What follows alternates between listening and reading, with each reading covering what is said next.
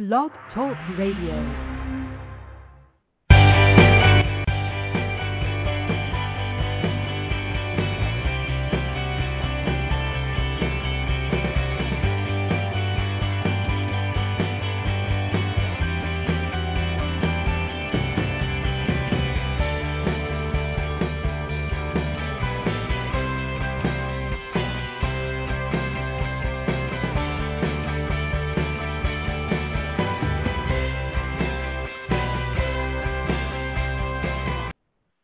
Welcome to Mega Yacht News Radio.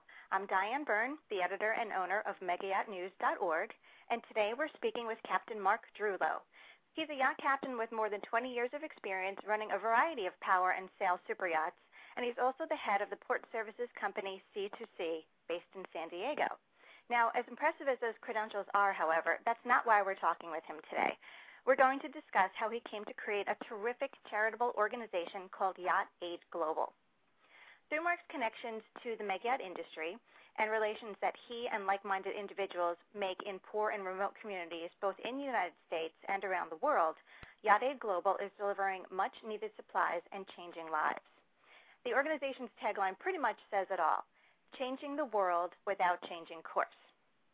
There's a lot of good being done thanks to Yacht Aid Global, and there's a lot more that can be done through the volunteer assistance of more yachts, their captains, and owners, as we're about to find out. So, let's get started. Mark, are you with us?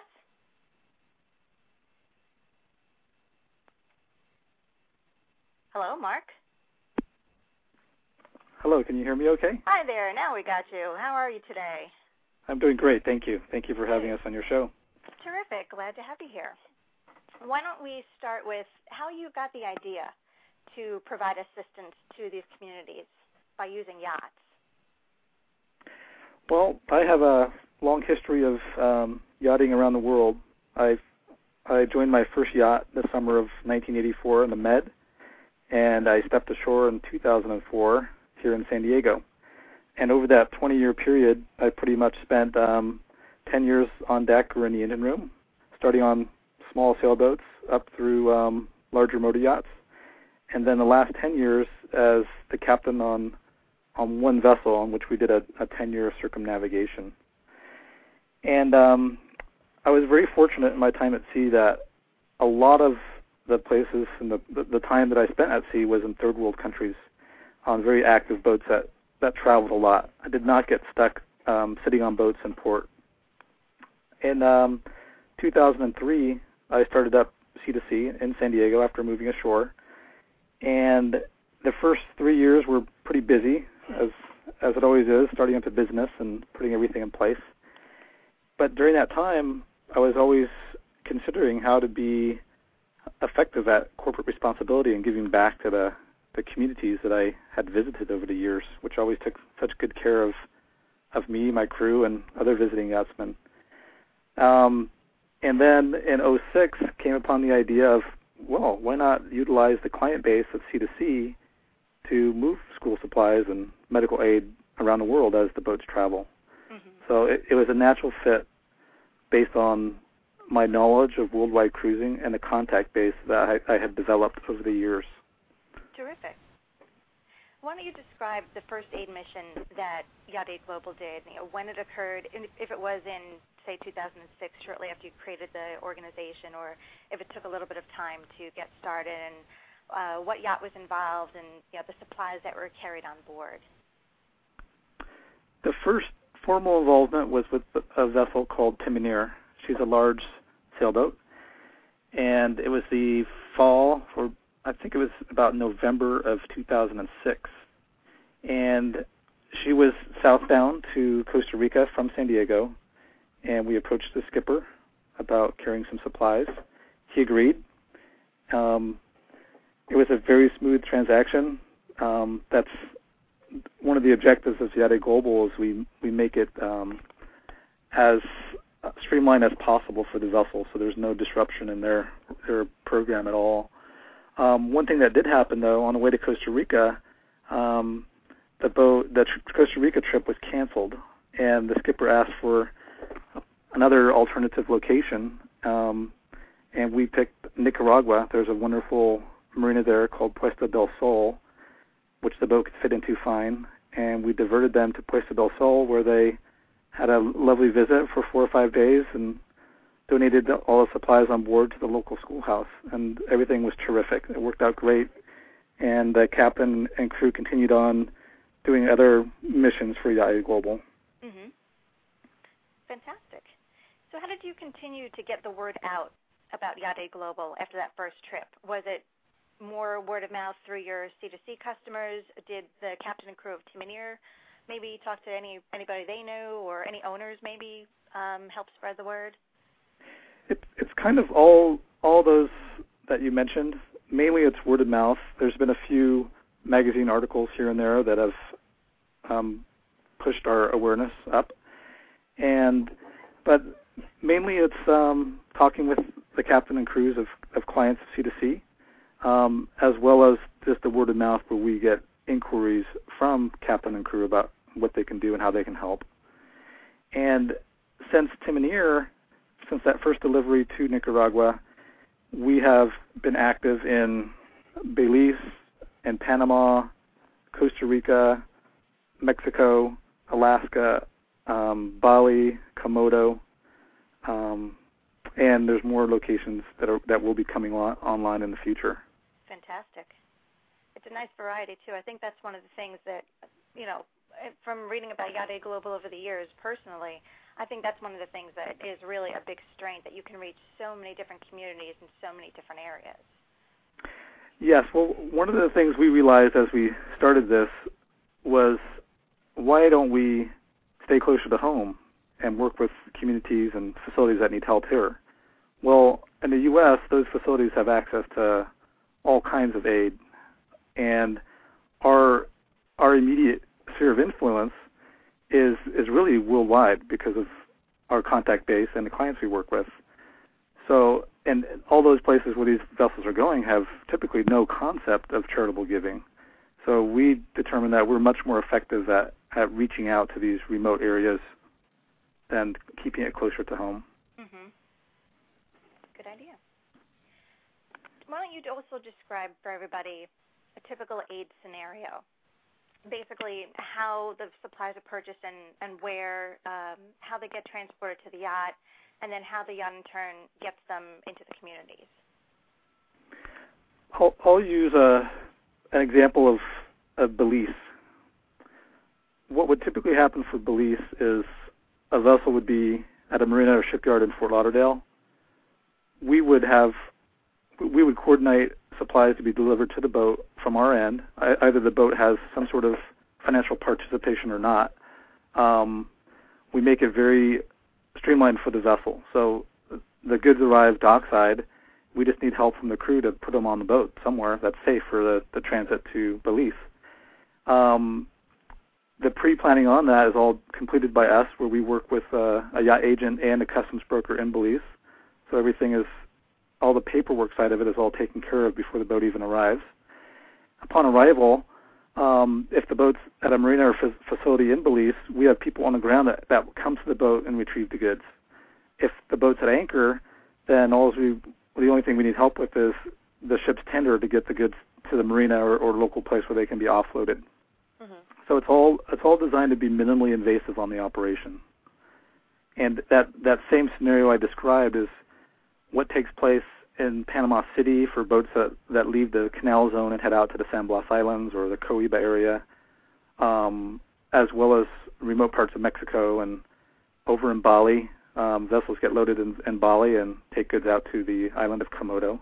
Mm-hmm. So it's kind of the same concept repeated in various locations around the world. Okay, great. Do you have a sense of a percentage of medical supplies versus school supplies? Does that vary from year to year, or does it stay pretty consistent? We've only done there's one small mission that we did with medical equipment 3 years ago in Costa Rica, and then there was a large one that was delivered to Belize on December 31st, 2008. So other than that, it's all been school supplies, but we are are looking for more and more of the medical equipment missions to be accomplished. As far as the medical equipment is concerned, is it things like bare necessities that a hospital would need, like say gurneys and beds, or does it go more in depth into bandages and medications? We have several facilities that we have wish lists from, and those wish lists include items that are capital goods, such as incubators for premature babies, all the way down to just bandages. Most of the items that are needed, though, are consumables. The areas that we work with rely on donations, and to just provide the basic medical care, they're mainly in need of just the basic consumables, rubber gloves, bandages, ACE wraps, cold packs, all kinds of just basic consumables. Okay. And then what about the school supplies? Are they mostly the pens, pencils, paper, or is it things like the dry erase boards and even the big blackboards that everybody remembers from school that we all, I think, probably take for granted as already existing? It's the same with the school supplies. It's mainly very basic consumables. A lot of the areas where we provide school supplies to, they have no access to pencils and paper. We're very difficult access. But it also includes more capital goods such as dry erase boards. But on the wish list for schools, there's always high-tech equipment that's being requested. There's a huge need for computers and digital cameras out there. We always get requests for those items. Great. Okay. So now, in late 2007, there was a businessman from New Jersey, as I understand it, who essentially just stumbled across Yade Global while doing a search on the web for various domain names.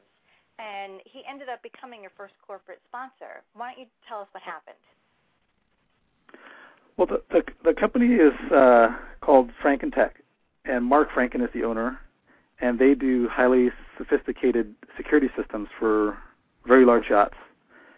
And he was online looking around, this is back a couple of years ago, for domain names that had to do with yachts and security systems. And we happen to own a few domains in that kind of arena. And by accident, one of those domains was forwarded to a small website we have up called yagcom.com.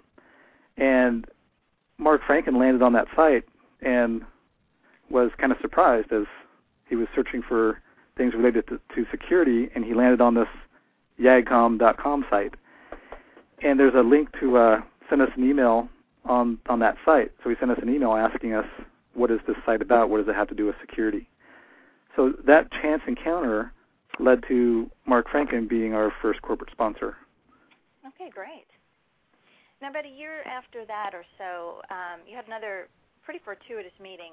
You met the director of tourism for Komodo National Park in Indonesia. Tell us about what happened during that meeting.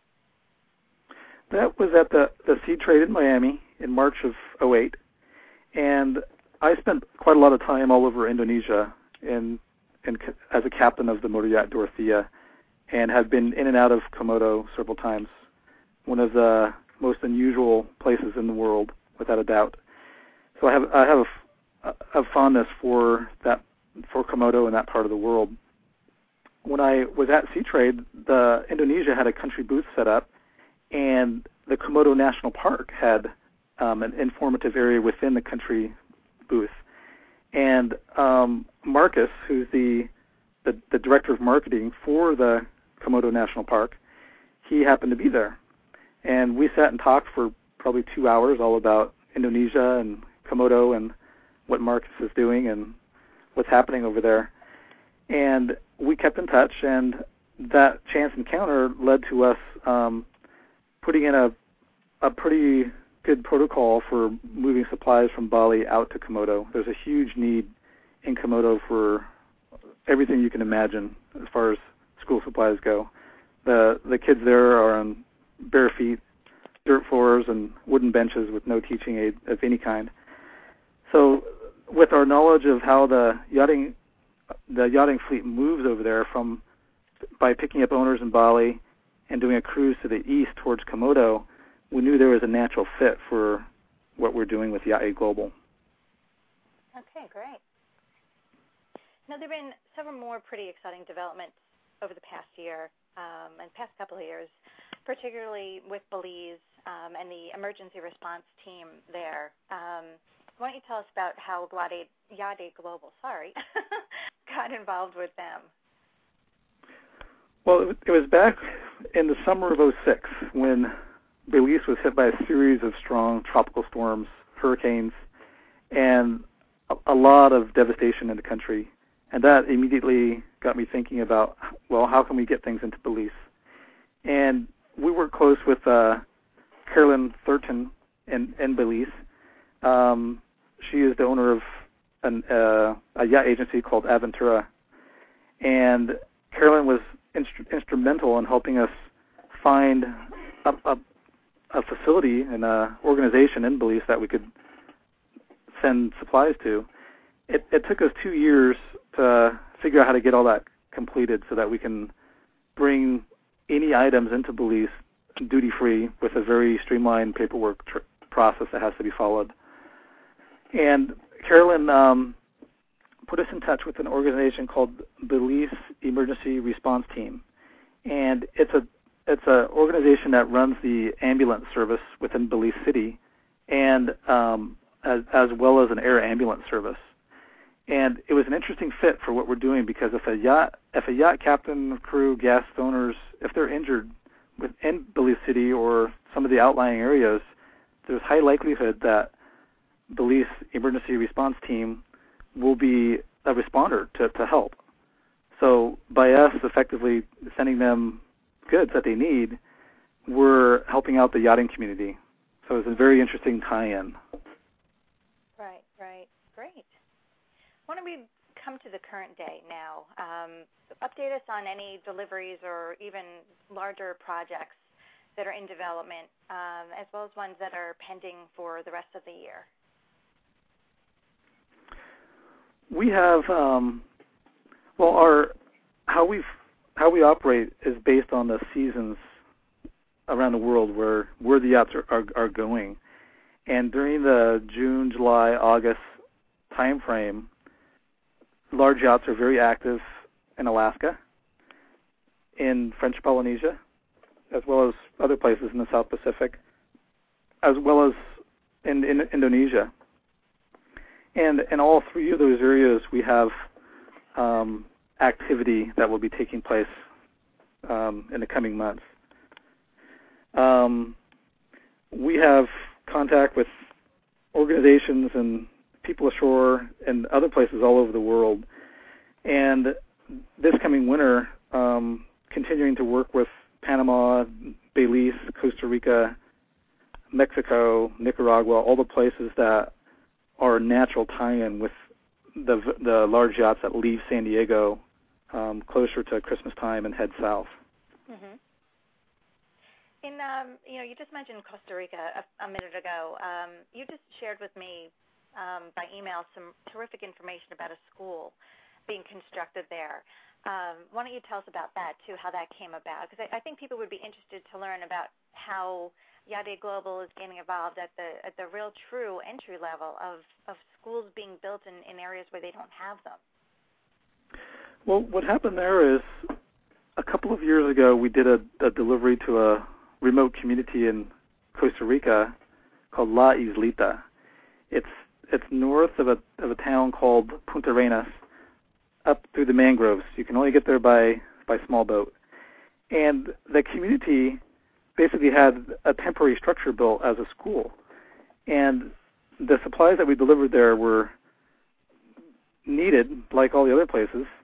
And but it also got us thinking about, gosh, how come they don't have a school in a place like this? So it got us thinking about how do we take that idea of building a school and make it happen. And we've been talking with several people in Costa Rica over the last couple of years about this and are being fed information about the various places that we might be able to do this. And the idea is to build it wouldn't be just a school, it would be a community center, a multifunctional structure. But also doing it during the time of the year, December, January, February, March, where yacht crew that are in the area can come by and help on the project. Mm-hmm. So it ties in all very nicely, and kind of very exciting to be coming closer to a actual project to work on down there. Oh, that'll be great. Fantastic.